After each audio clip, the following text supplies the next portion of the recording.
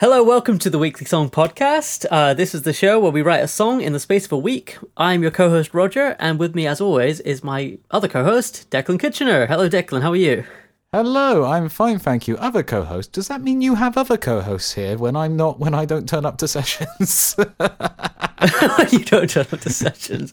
Haven't you listened to the other podcasts? There's, Duncan and Ian and Wendy.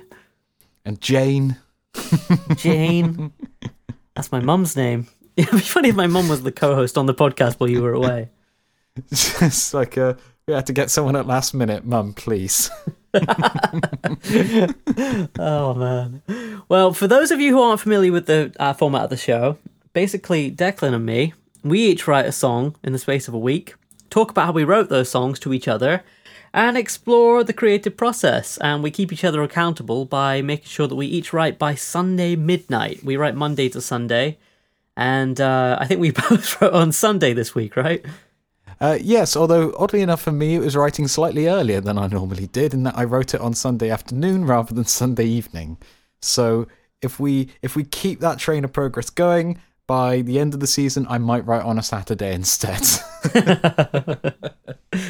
I think it's actually encouraging for people to hear that, maybe, of like, we write a song every week, and that sounds like such a blah blah blah, but we do tend to like push to the last minute and write at the last minute. We are both incredibly lazy.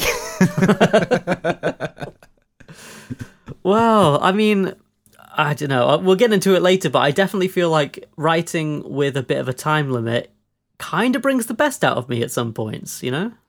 Yeah, I mean, it forces you to make decisions. It's the same as like, we've probably had this conversation before, but it's the same as like making definite choices when you're recording an album, like, deciding, right, we can't spend half an hour mucking about the drum sound.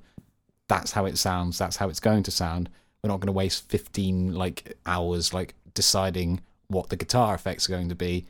There's a distortion. There's a bit of chorus if you want something funny. There we go. That's it. Make good music. Well, exactly. I mean, that was our experience recording our next EP, Extra Play, where we booked a studio day, like in an actual studio with a real engineer, and we just had to make decisions on the fly. Yeah. And I think that was good for us, because I think otherwise, you can stretch things out particularly with a home studio. You can be like, I'll do that when I have the right idea, but the right idea kind of comes when you need it to come. Yeah, that's the danger of self-producing, is that you just sit on something for ages and go it's not quite right yet, but I'll think of the one perfect piece to put on this that'll make it better later. And then 6 months down the line, nothing's happened. You go, I'm still waiting for that one really good idea to make it perfect. And that never goes away. You just kind of learn to deal with it. Yes, you learn that perfection is a noble goal, but it's an impossible aim. Well, speaking of deadlines, you said you wrote your song on Sunday afternoon. We're listening to your song first this week, so what's it called? It's called Witness. I know the performances we normally do on this show are a little ropey, but I feel I should apologise for this one. It's been a very long time since I've performed on this instrument. Now you know what instrument it's performed on. Yeah, it's called Witness, and it goes like this. You couldn't leave well alone. The first to fold was to make yourself known. He waits in the dark at the side. He'll spare just a glimpse eye to eye. You don't know what you want. He's just wanting some fun. So he goes and makes the first move through the crowd if you can. Get a look and assume your command. Patient, you wait for your chance. Take care not to show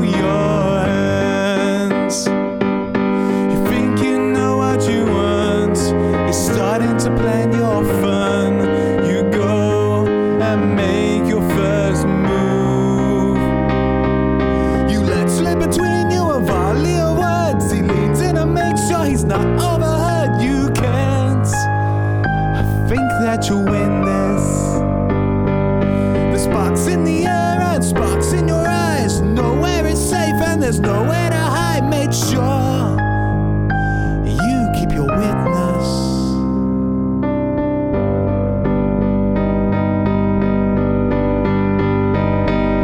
You sense the tide start to turn.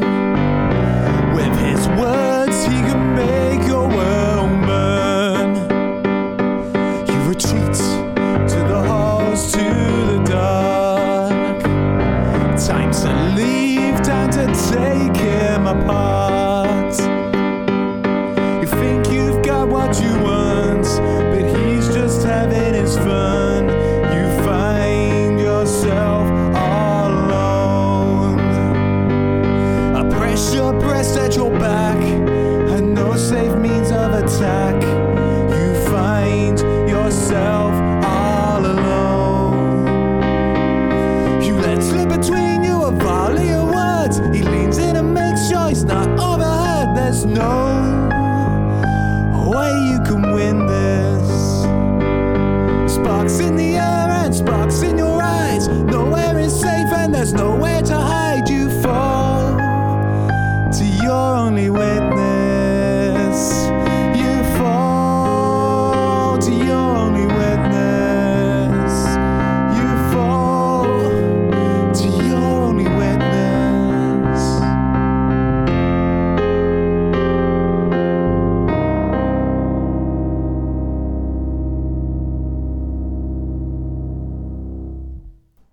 Okay, that was Witness, the fifth song of Declan's from season 17. I love this. This is fantastic. Why piano? I hadn't written a piano song in a while, so I thought I should. I was saying to you off air a second ago, it's been a while, isn't it? This is the first piano song in a little while for you. Yes, as you can probably tell by a couple of those missed notes there. In my defense, I recorded the demo for the song a little last minute, so it's just like, that take is close enough, it will do.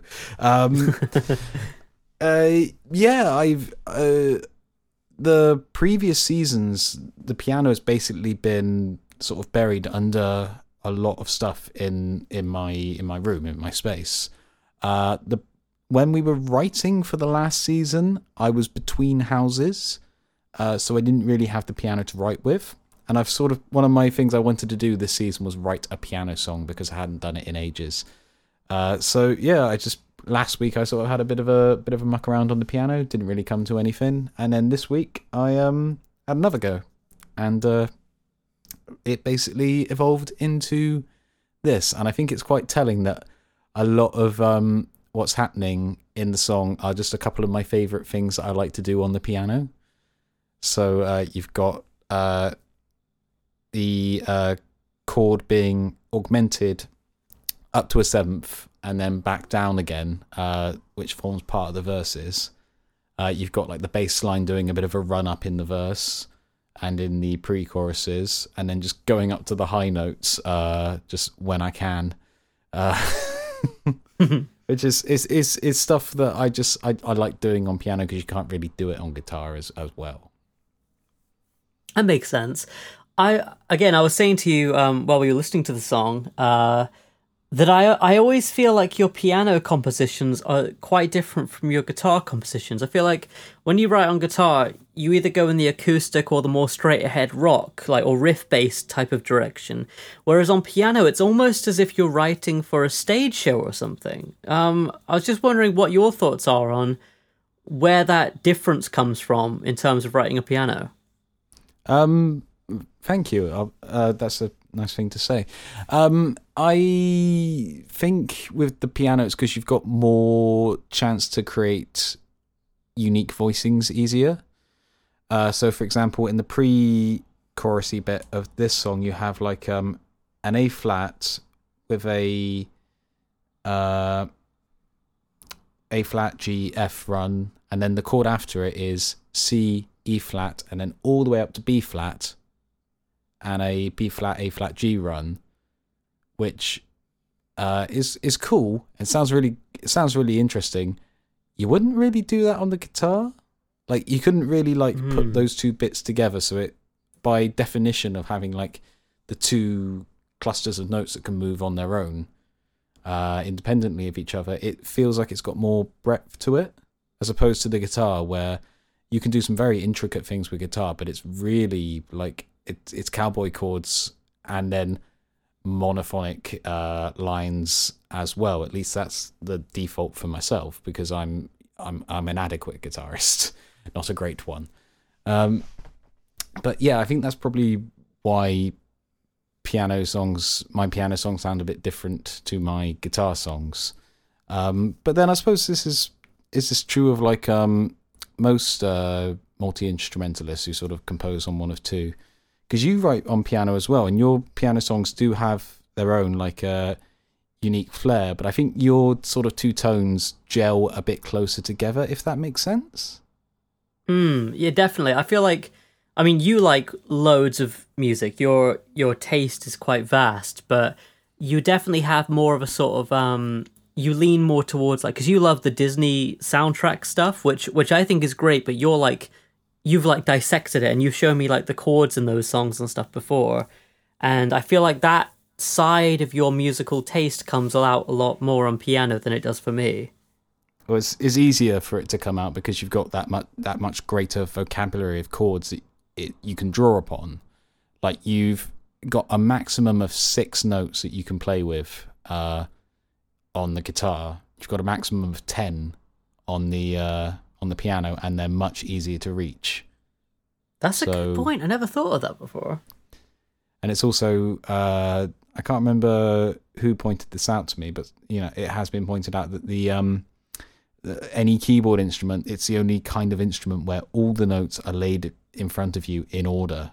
So it's very easy to sort of, create these complex shapes that wouldn't necessarily be as comfortable or as functional on a guitar. Yeah. And there's more of like a tendency towards like, if you say you're even playing a C major on piano, nice simple chord, there is a temptation to be like, I've played that so many times, I'll move it a little bit so it has more suspensions in it. So I totally understand that, yeah. But this one was kind of fun to do because I think, looking at how I've played most of the chords, it's based in E flat, but the main chord in the verses, or at least on the front of the verses, is a G, which, for those of you who don't know, is not in the key of E flat. Really, I should be playing a G minor. But it's the dominant to C minor, which is the 6th of E flat. So it kind of creates this nice little link between them. So you're not in completely foreign territory, but it does sound a little unusual. And when I realised like that was like the natural knock-on effect of augmenting the top of the chord from a D to an E flat, I sort of realised, oh wait, this sounds dramatic. Oh wait, this sounds broad. Oh wait, this sounds like a Muse song. Okay, let's write a Muse song then, which is why the vocals are the way they are. It's a very bad Matt Bellamy impression. I can kind of hear the Muse side of this now, actually, now you say it. And I know that you've been listening to Muse in the past week, because you told me off air, but what do you like about the Muse style of writing that you feel informed this song? It's a very particular kind of style of how they write, is when they write their piano-based songs, or songs with pianos at the core, at least. Good examples are like United States of Erasure or Survival. Survival is a brilliant chord sequence, because sorry, I'm just gonna go on about this for a second, but it's like it's a B flat that then goes to a B flat augmented, then to an E flat minor, then to an F sharp, and then to a B, all the way running up the bass up to an F sharp, running back up to a B flat to start that sequence again. And then instead of like going up a tone for the key change at the end, it goes down a tone, so it starts on A flat. And it's really cool, and I like that song so much. Sorry, can you tell? But it's that sense of like we were saying before, it's like that broad approach to music that comes more easily to a keyed instrument than it does to a strung instrument. because I love Muse's guitar songs as well. I'm a big Muse fanboy, sue me. But sometimes with those, you can get the sense that they are being written within the limitations of the guitar, like the album Drones. I quite like a lot of the stuff on Drones, but it feels like it's being written from the perspective of it's all got to be performed on a drop D guitar. And sometimes that works really, really well on stuff like Psycho, and then some of it you're just thinking, this is another drop D song. This is cool, but like you can go broader than this. Yeah, and I think Matt Bellamy is another, you know more about Muse than I do, but from what I've heard, Matt Bellamy is another musician who is a multi-instrumentalist, and when he writes on piano, he does expand his scope of chords that he will write with. Exactly, yeah. But as well as being like an incredibly talented guitarist, but like even the guitar songs have a little bit of a classical bent, like things like Plug-in Baby, where the riff like repeats in that really odd way around I think a D, an F sharp major, and a G major, sort of get that slightly unusual pattern moving between them. But yeah, I like that style of songwriting because it means you can then go into these big bombastic segments when all the other instruments come in. But also it pushes, it's not a great push at the limits of where rock can be, but it's kind of nice to think that it doesn't all have to be like riffing on a guitar, And particularly combined with his voice. That's my big criticism with this song, is that I'm writing a pastiche of Matt Bellamy's vocal lines, and I do not have the chops to pull it off. For anyone who has heard Matt Bellamy, let's just hit like shatter glass with the voice kind of notes. You can probably tell that I'm not there. Well, you're there. You're just an octave down from him. That's all. Nothing wrong with that.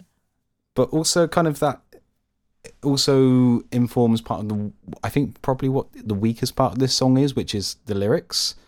Because I was writing it, and it's got this really cool sense of drama about it when you put all these sections together. Like, it feels, just in its movements, it feels quite big and quite like a statement. And so I couldn't really sing over the top of that. I'm quite sad, and all the sad things that have happened to me. It wouldn't fit with that sort of larger than life tone. So I sort of thought, well, what can I write about that's, in that vein? And I quite like old Hitchcock movies and things like the 39 Steps and The Third Man. I know neither of them are Hitchcock movies. But I like that sort of noirish, heightened sense of stolen glances, and there might be danger lurking around the next corner and that kind of thing. So I thought, right, if I try and write words suggestive of that, so the idea is that it's like a James Bond kind of figure, or like a femme fatale meeting the enemy agent across the dance floor, sharing one of those coded conversations or something, running out to escape once she's got the information, and then finding him there willing to sort of it suddenly turns from this game of words to no, we are actually enemy agents and I will kill you. Which is fun. It's fun in its way, but it's also kind of incredibly weak because it's not based on anything real. There's nothing wrong with that, though, and I think that as well as expanding your tonal palette on writing with piano, I feel like you've done this before as well. When you write on piano, you feel maybe that you should write about something a bit more cinematic or something. And that, I think that's kind of why I said stage show earlier, is because it has got that more narrative bent to it. I can see how that would work. Something like this might work in like a stage show as being sung by a chorus about two characters. But yeah, I feel that's just, it grew out of the tone of the thing. If you take away the words and everything, it's very clear that this is meant to be some sort of big but also sinister thing that's happening with the music. Yeah, that makes sense. So, I mean, again, I imagine as normal, the music came first and the words came after. So I guess you you got yourself into that not trap, that's the wrong word, but into that sort of like way of thinking of like, okay, this is because it sounds kind of like a villain song in a movie or whatever. And then you're like, okay, now I've got to write to this. And I think you did a good job with the lyrics. I was going to ask you what they were about, and I think you kind of explained that, but they sound kind of personal at the same time. No, this is entirely fiction. I am not a spy for my country, seeking out enemy agents over the world in gathered halls of the great and the good, trying to learn all their secrets. I am someone who thought, you know what, this song sounds like it should have like a James Bond type character in it. Let's do that then. The femme fatale versus the Bond villain. Yeah. I mean, because if you were to look at it the other way around of like, okay, I've got this really grand sounding instrumental, and I'll try and write something quite mundane to it, I think that wouldn't fit. So I think you made the right call. You could do it, but you'd have to be very careful about how you went about it, and you'd have to be projecting, if you didn't have the right emotional situation, you'd have to be projecting a lot of, I was slightly inconvenienced this morning, and it ruined my world. I mean, either way, you've got to like really make it melodramatic. And yeah, with a voice like mine, that is quite difficult at times. I mean, you say that, but you are the person who has a villain's laugh. Your actual laugh is a villain's laugh, which I love. That's so cool. Oh, I never found my true calling. I should be just like shaking my fist in impotent fury after Space Heroes going, curse you, Flash Gordon! I mean, yeah, the path not travelled, eh? You could be in space right now. That's the title. Yeah. Oh, they just come out of nowhere, folks. We don't know how we do it. And if we did, we'd form another podcast and just generate the titles for them. Yes. I think that's about all I have to say on this one. I think it's great. Last question for this one then is you going to do anything with this song? Or is it just one sort of for the podcast?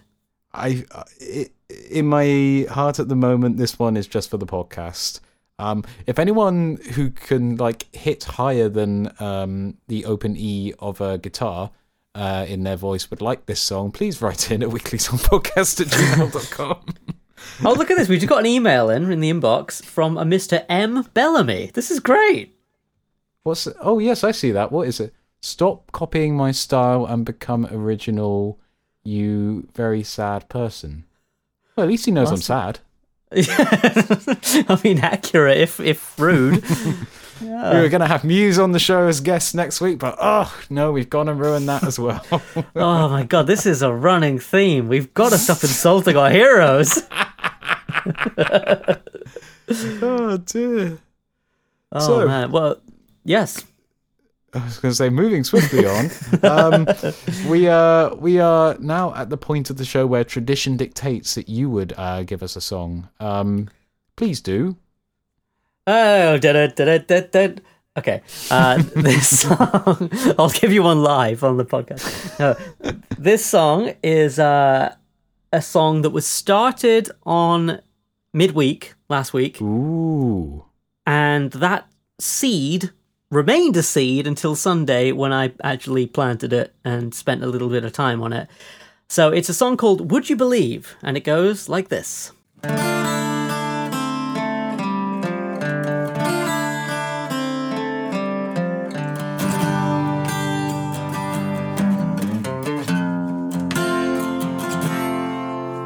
When I cut my expectations, I may prove my mistrust wrong, alright.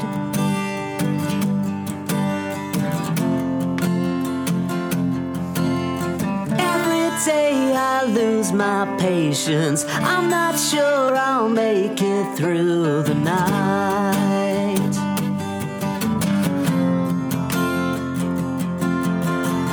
Color me in shades of purple, black and blue.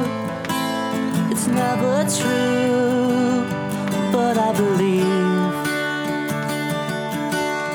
Trouble stalks me every place I'm going to.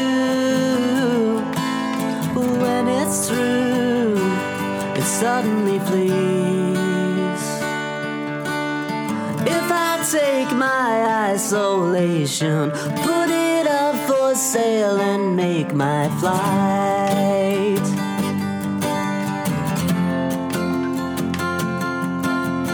when I cross that borderline, will I still see these demons by my side?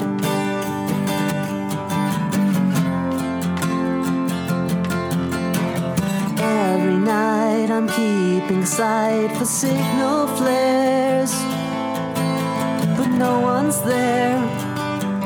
What do I do? Everybody tries to put my mind at ease. These things you see have never been true.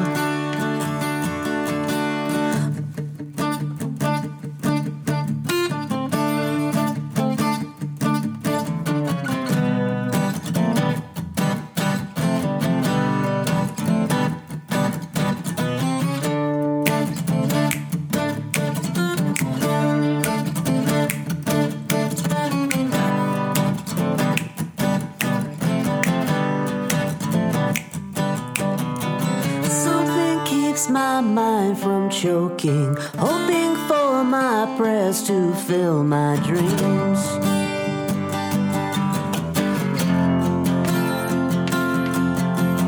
And if you lived inside my sanctum, you may not presume these things I've seen.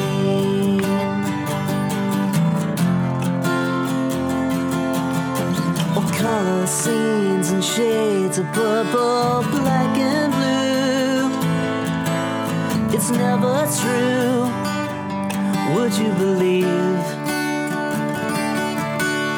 Trouble stalks me every place I'm going to. But when I'm through, it suddenly leaves. That was Roger's fifth song for the podcast, Would You Believe? And would you believe he's written another classic? How do you do it? This is absolutely amazing. I absolutely love it. We were talking off air about some of the parts of the song and what order they sort of came in. You said that you wrote this one from an idea that sort of sprung up to you in midweek. How did this sort of first come into being? When did this song begin? So, grabbing a guitar. So, I thought you were giving us a demonstration there for a second.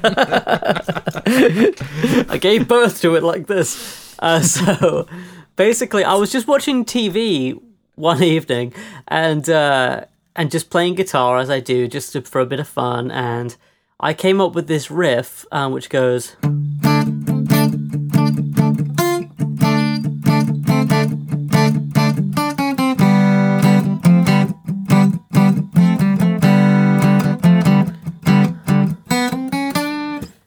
And I thought, that's kind of cool. It's not the kind of thing I usually write.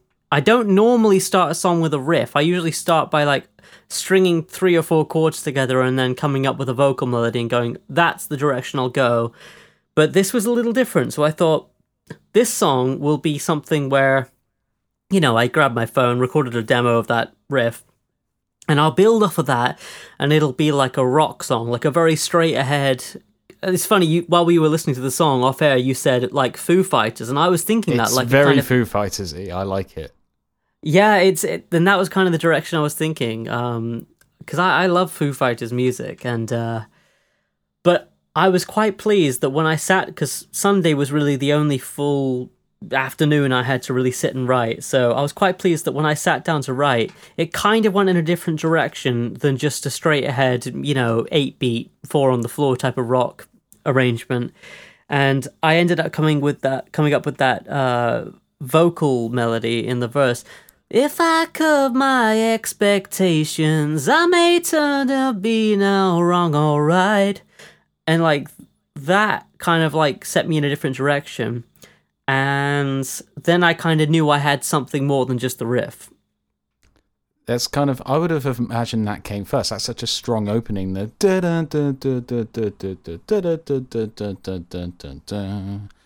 I would have thought that would have been the thing. But like, it's really interesting that you started in the middle with that kind of, where it goes a little off kilter with everything else. Yeah, well, I mean, when I sat down to write, I started the song with the riff, the main riff, but I ended up moving it to the middle of the song so that it's almost like a kind of breakdown. And like you said while we were listening to it, like a place where you could put a guitar solo or like a kind of vocal improvisation type of thing or something along those lines, more instrumental. And I was going to start the song with that riff because it's a little bit different and trying to keep in line with the intention I set at the beginning of the season to have more unusual left of field introductions to songs. But I felt like the vocal melody guitar riff, the da da da da da da da da, I felt like that suited the intro more and it allowed you to get to the verse a little bit quicker. It kind of also implies that sort of chugged feel that you get on the bridge as well, like with the way that the notes are falling against the meter, implies that dum dum dum dum dum dum dum dum, like going on underneath it. Yeah, that's a good point, and I think that's kind of why when I really sat down to write and I came up with the new vocal melody alongside the original riff, which is, like you say, is a lot more driving and uses eighth notes as its foundation. Like, I like variety. I like it to go from something that is like outside of the beat lines in the verse to something that's very much on the beat lines in the breakdown. And then the other part, which kind of like cemented it for me that, oh, this is a song I definitely like and want to develop, is when I got to the chorus and I was like, I really sat there for a while with the guitar, just trying, okay, I'll try, because it's in D minor, the song, generally. And I thought, okay, I'll try going down to C for the chorus, or I'll try going up to F for the chorus. And it's like nothing really worked. It sounded a bit too kind of cliched rock music. And so what I decided to do, which I've done a few times before, and I love doing this trick when I get the opportunity, is the verse is in D minor. So I just changed to D major and the choruses. It's and really, such a good trick. It works really, really well. It does, doesn't it? And the great thing about it is all of a sudden the mood of the song lifts, and also the chord changes that you can play in D major, they hit a little bit different when you've been playing in minor before that. It also gives this sort of really nice feeling of like the song segments being distinct and having their own feel and flavour, and that's being signalled really easily, but also not sounding a million miles apart from each other. That's a good point, yeah. I mean, because they've still got the same tonal center, at least like the root note is the same. So you're not having to do any great acrobatics chordally to get back to your original D minor riff or verse or anything. So yeah, it changed the tone, but just enough that you could get back nice and easily. And but chordally, I mean, this song is really nice and easy, because I mean, I feel like whenever I write a riff, I'm writing the riff and I go, oh, that's kind of cool, but it's got a little bit of movement to it. But really, when you break it down, I'm only playing in the minor riff, D minor, G major, and F major.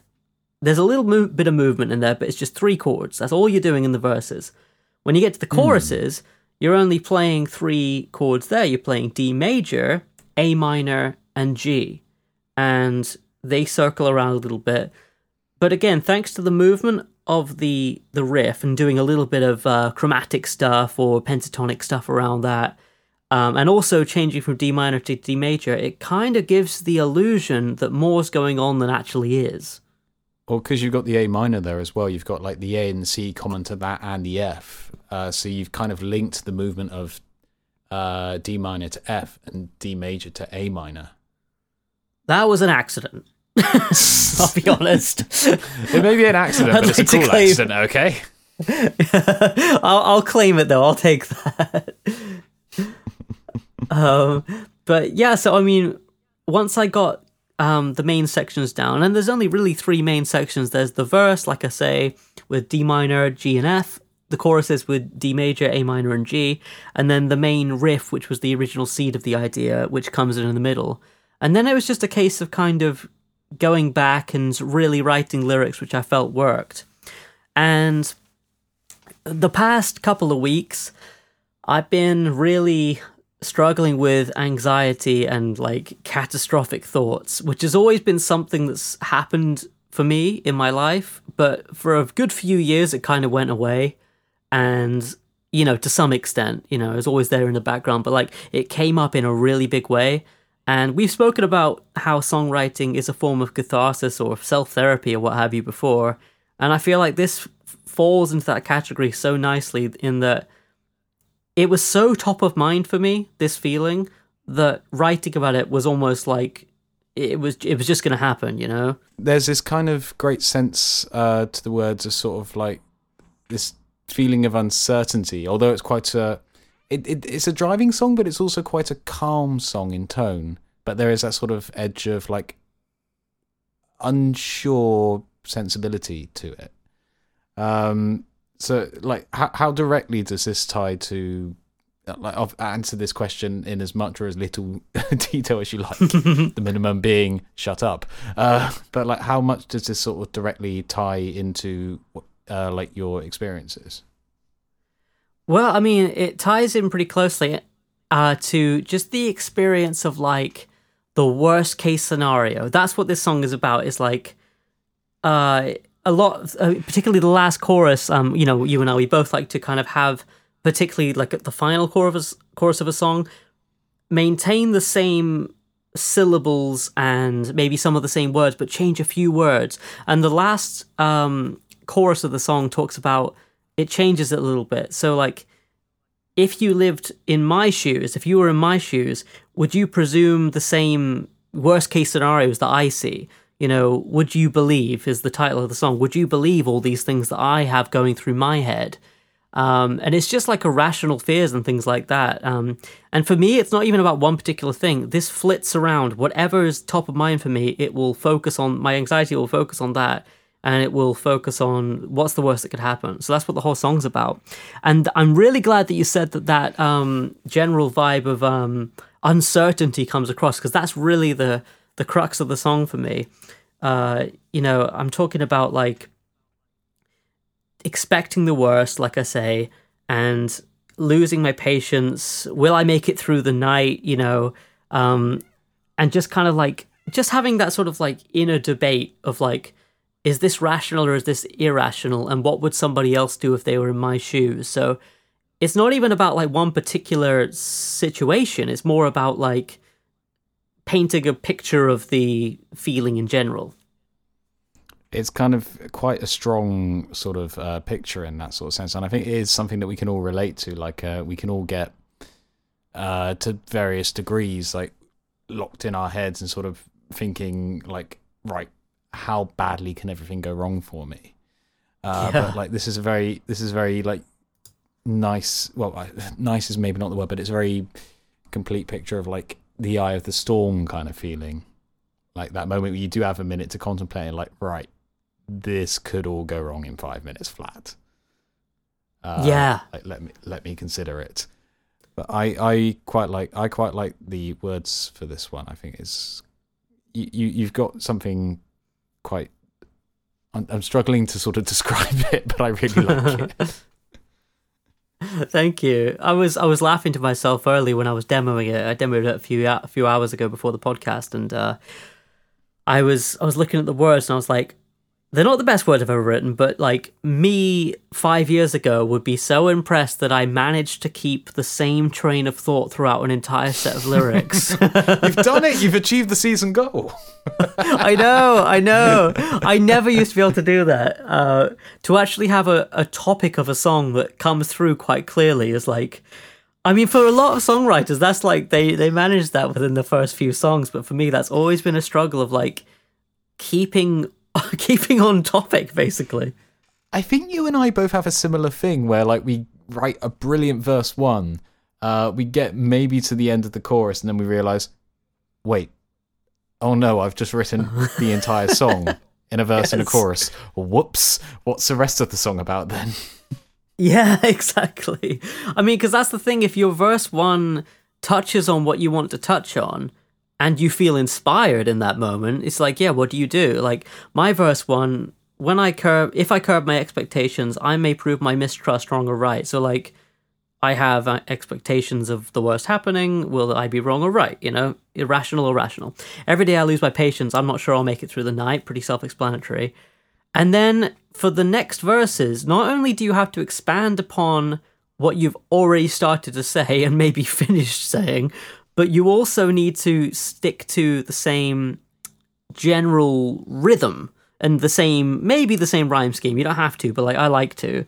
So in my second verse, I say, if I take my isolation, put it up for sale, and take my flight, when I cross that borderline, will I still see these demons by my side? So like, it's taking the same theme, but taking a more like traveling angle on it. You know, like if I were to like, you know, go somewhere else, would my problems come with me, basically, is what I'm saying. So yeah, I know what you mean. You have to come up with like creative ways of expanding on what you've already said. It can be very tough, can't it? Yeah, whereas like I think this week I had a nice out with that. Like with the story of my song, it's like, you know, it's a lot to condense in a short amount of time, so I know that the chorus of the song has to be them properly engaging for the first time, and the second time has to be, well, the hero's got to die. So you haven't got a lot of time. You've got the opposite problem. You've got haven't got a lot of time to sort of get from one to the other in between and make it fit in those structures. So like it's writing into the abyss is great, but also you run the risk of running your ideas dry very quickly. When you sort of come at it the other way and go like, right, I've got to get from point A to point B, and then you suddenly realise, wait a minute, I've left myself nowhere near enough time. Yeah, it's a very similar problem, but from a different angle. Like, exactly. I think that's the problem I find, not problem even, that's what I quite like about songwriting is it's not like writing a book or writing a screenplay for a film or something. With a screenplay or a book, particularly one with like a strong narrative arc where characters progress and things happen and there's a resolution at the end, you kind of maybe write backwards. You go, okay, well, this happens to the end, so there needs to be beats in between. Whereas with songwriting, at least for me, like, I'm trying to just convey a feeling. And if I convey that in the chorus, there doesn't need to be, what am I trying to say? There doesn't need to be like an arc of getting from A to B necessarily. There just needs to be continually delivering that message in interesting ways of just that feeling. Am I making any sense at all? You are making sense. It's rare that anyone's going to look at like a song and go like, well, I think the plot structure of this song is all wrong. They haven't established the inciting incident. They haven't like had the refusal of the call. They haven't had any of this. Yeah, it's exactly. Yeah, you're just trying to kind of like paint a picture more than anything. Like, I guess it's like painting in a way, literally. Like, you're painting a picture and the viewer should hopefully get their own version of what you're trying to say. Yeah, just pick up on the vibes. That's what we're broadcasting. We're not broadcasting stories or words or concepts or anything like that. We're broadcasting vibes, mate. Vibes, man. Vibes. Yeah, I mean, it's difficult talking about songwriting. You know, what's that Frank Zappa quote? Talking about music is like dancing about architecture, but we try on this podcast. Yeah, I was going to say, what did we decide to do again? Oh, I mean, I remember back when we first discussed the idea of doing this podcast, it was your idea. You were like, let's take the weekly song thing and make a podcast out of it. And I was so nervous because I was like, how do you talk about this stuff? So that was my nervousness about it, but I think we do okay. It's just when you get into the weeds. After 150 episodes, like, do you think we've got any better? Answers on a postcard, please. I mean, like, I know it's a rhetorical question, but I feel like the only way I've gotten better about talking about music is that I stop myself at a certain point. Like, listening back to old episodes, I'll make a point that's like a fairly good point, maybe, but then I'll just keep going. Kind of like I am right now. But I think we kind of get lost in the fact that we are broadcasting this out into the world, and we do kind of forget that we're not just having a conversation between ourselves. Our conversations about music can go to wildly different places in very short amounts of time. This is true. So we do make a concerted effort to be less meandering and less less wild in where we jump to than we normally would be, and yet the show still ends up like this. Go figure. It's one of those things, you just have to accept it. You have to accept that's the shape of the show. But I did have a question for you with regards to my song, which is, how should I produce this? I really don't know, because it kind of works acoustic. Full band, live band, full band, get me in it, please. You got it. I think I'm leaning that way too. There is like a sense, like with the sort of the way you've produced it here, you're waiting for more textures and harmonies and things to come in. So like it would be great to have like a live band formed of 2 guitars, a keyboard, a bass, drums. That gets you your backing, and then you just slowly add in more and more stuff to those sort of major moments to sort of like bring the sort of heft of the song forth, and then go nuts in a guitar solo in the bridge, because obviously that's what you need to do there. It's definitely leading towards that. You must. It's demanded. Yeah, that's a good point. I think the fact that it started with a riff kind of, it correlates with what you're saying of go with the more rocky full band, live band thing. And also the fact that even the more acoustic parts, they kind of imply that there's certain accents for the drummer to do. So I think it would be cool maybe to start with the main acoustic part that opens the demo now, and then as you get into the verse, it kicks into a more, steady beat. So you start off like Simon and Garfunkel, you travel through Supertramp, and then by the end of the song, you're at Foo Fighters. If that weren't such a long sentence, that would be a contender for a title. It's three vibes that hopefully gel into one super vibe. Yes. Super vibe. It's super vibey. So, what have you been listening to this past week? In our regular item, so what have you been listening to this past week? Have we ever come up with like a proper title for this bit? I don't know, but we should have a jingle at least. So what have you been listening to this past week? That's it. I'm using that clip from now on. So I haven't been listening to much, but the stuff that I have been listening to is older stuff that I like, rather than going through Tidal's new release backlog, because I'm actually fully caught up with the music I want to listen to at the moment. That's a joyous feeling, and I'm tremendously gratified to be in this situation. I'd like to thank my family. I'd like to thank my fans. I'd like to thank the person who didn't put as many albums on Tidal this week as I wanted to listen to.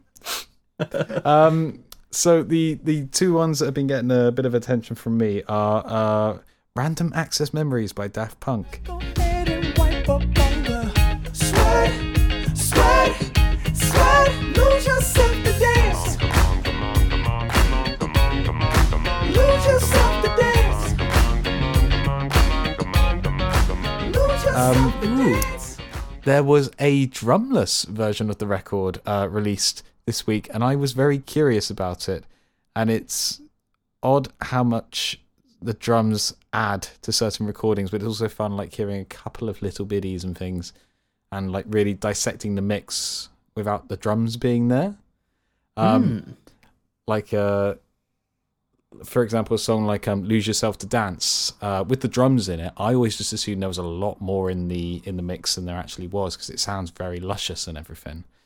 And then when you listen to it without the drums, there's like if there is a lot of stuff in the mix, it's very well disguised. Like the drums are actually taking up quite a bit of space, which is really cool because the drums in that song like are really quite sort of impactful. And then the other thing that I've been listening to a lot is the anniversary version of Absolution by Muse. Yes, I am that fan.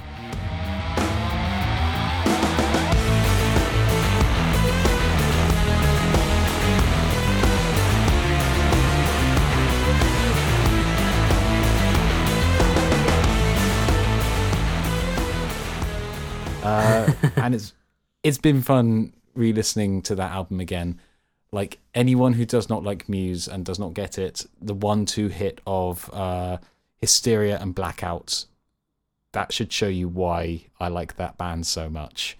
That's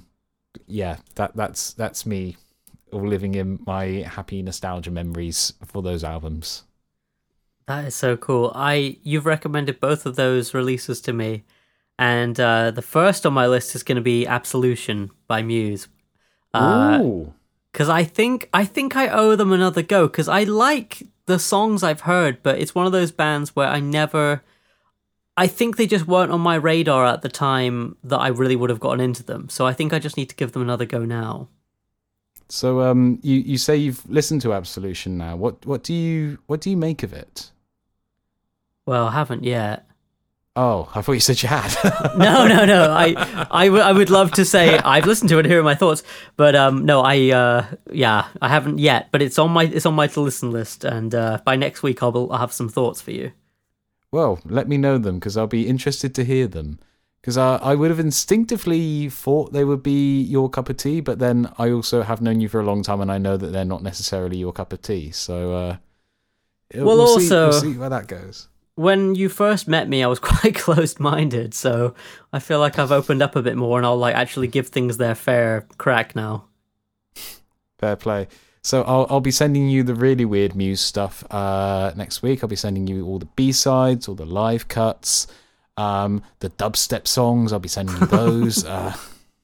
I'm not quite there yet. I need a gateway drug first, which is Absolution. Also, you said the wrong thing to me too. You said I've gone through I've completed my list of stuff I wanted to listen to on Tidal, which means that your to listen list is open.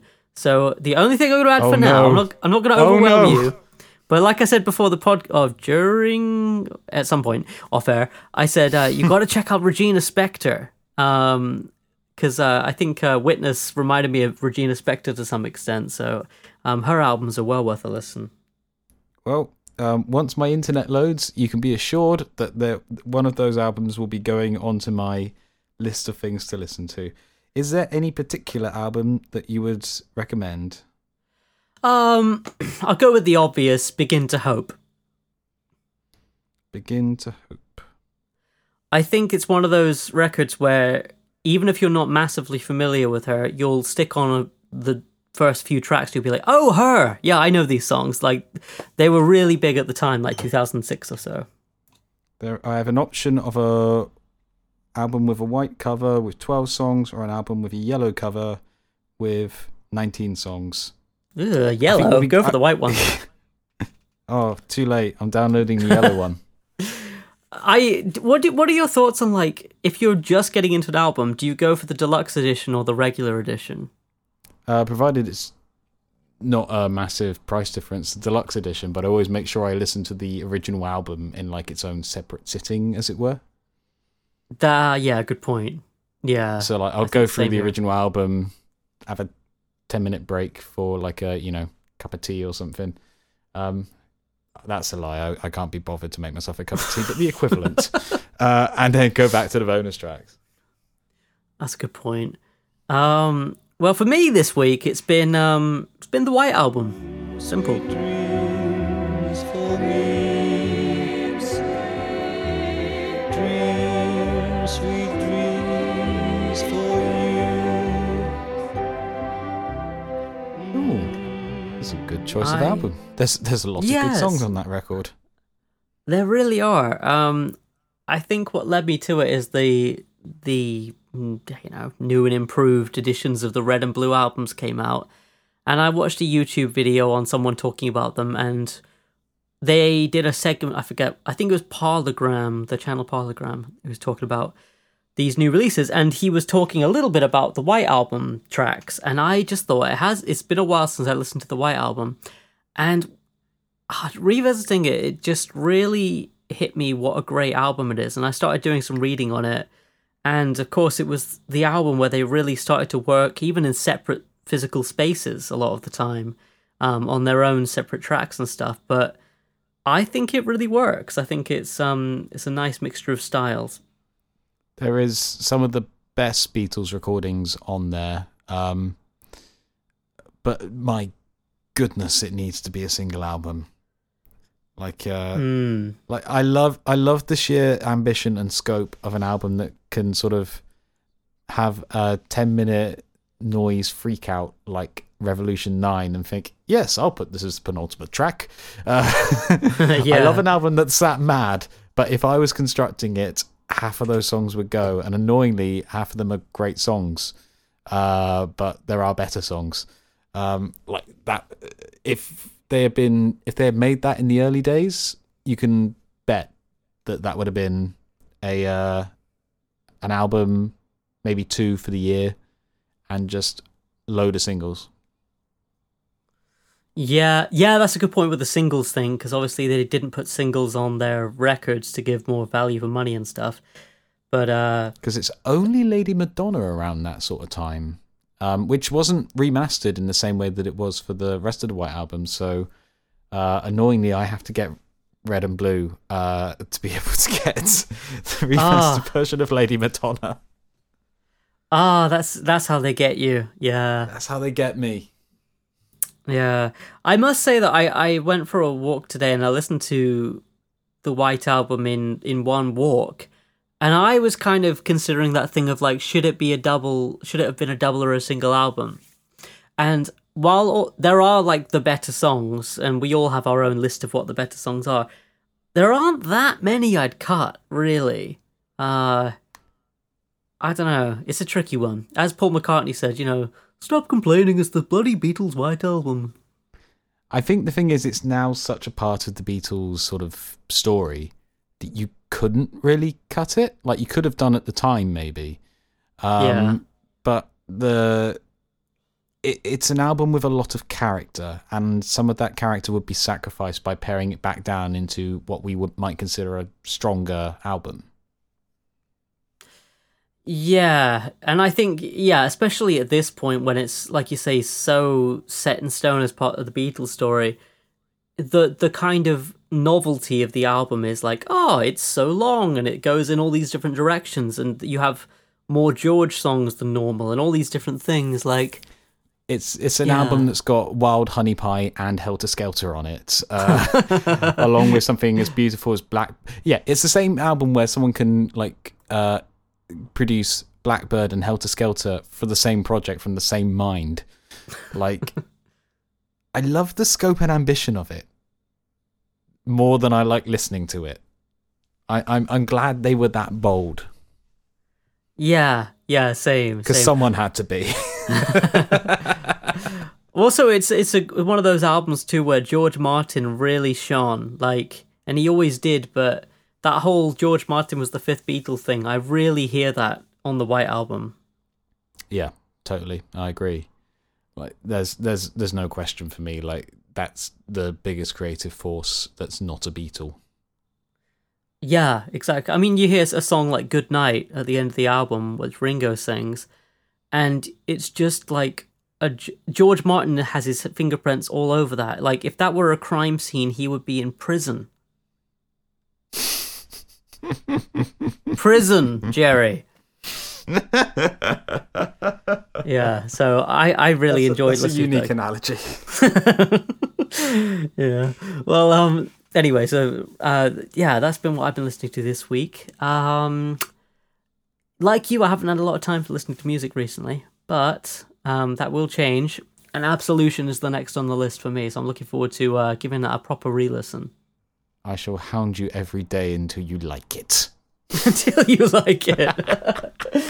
It's a deal. So that's it for this episode of the Weekly Song Podcast. Thank you very much for listening. If you've got any thoughts about anything you've heard in the episode, if you've got your own song that you've written, if you've got any feedback, if you just want to tell us what songs you'd cut from the White Album, then why not write into us at weeklysongpodcast@gmail.com.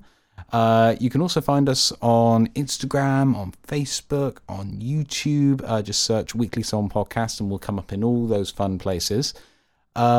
Roger and I actually have a little band together, which we've released an album for earlier in the year. The album is called Attaboy, and the band is called Schnookums, because I think that's funny.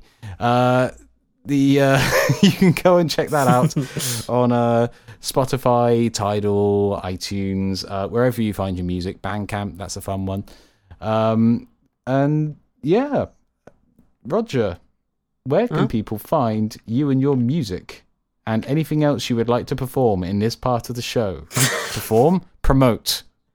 I mean, I don't really have What much. would you like to do as the outro song? Babyface. I'd like to perform my rendition of Good Night by the Beatles. Now it's time to... No, not really. So you can find my music on Apple Music, Spotify, Bandcamp, SoundCloud, all these different places, all the streaming places really. I'm active mostly on Instagram as far as social media, at Roger Heathers. Also, in the link in my bio there, you can find my weekly newsletter, and which is also paired with my weekly Substack blog post. And at the moment, I'm sharing kind of the making of my next record called Racing Alone, which is out soon. And yeah, I'm enjoying writing about music as well as making music, and those are the places to see it. So, Declan, how about you? Where can people find you and your music online? They can find me and my music online in various places. The key ones you might want to start looking at are Bandcamp, Spotify, iTunes, Tidal, Deezer. Why not? I never mentioned Deezer. There's a place you can potentially find music. I don't know if I selected that option. Go there and find out. If not, report back to me. Send us an email and I'll get it sorted. Yeah, search Declan Kitchener. My album Apathy Will Get You Nowhere is on them, as is my 2 EPs. This sentence is so grammatically wrong. As are my EPs. 4 old songs I recorded in this shed with Roger and The Captive Audience. One of those titles might not be entirely accurate, but it's close enough that you'll know what I mean. Yeah, those are about the main places you can find me and my music. Other than on the Weekly Song Podcast every week, and we shall be here next week with another 2 songs. Here. Yes, 2 more songs next week. And yeah, I'm excited to hear what you write next week. As am I for you. And so we must finish this episode with the ceremonial trading of Taras. Ta-ra. Ta-ra.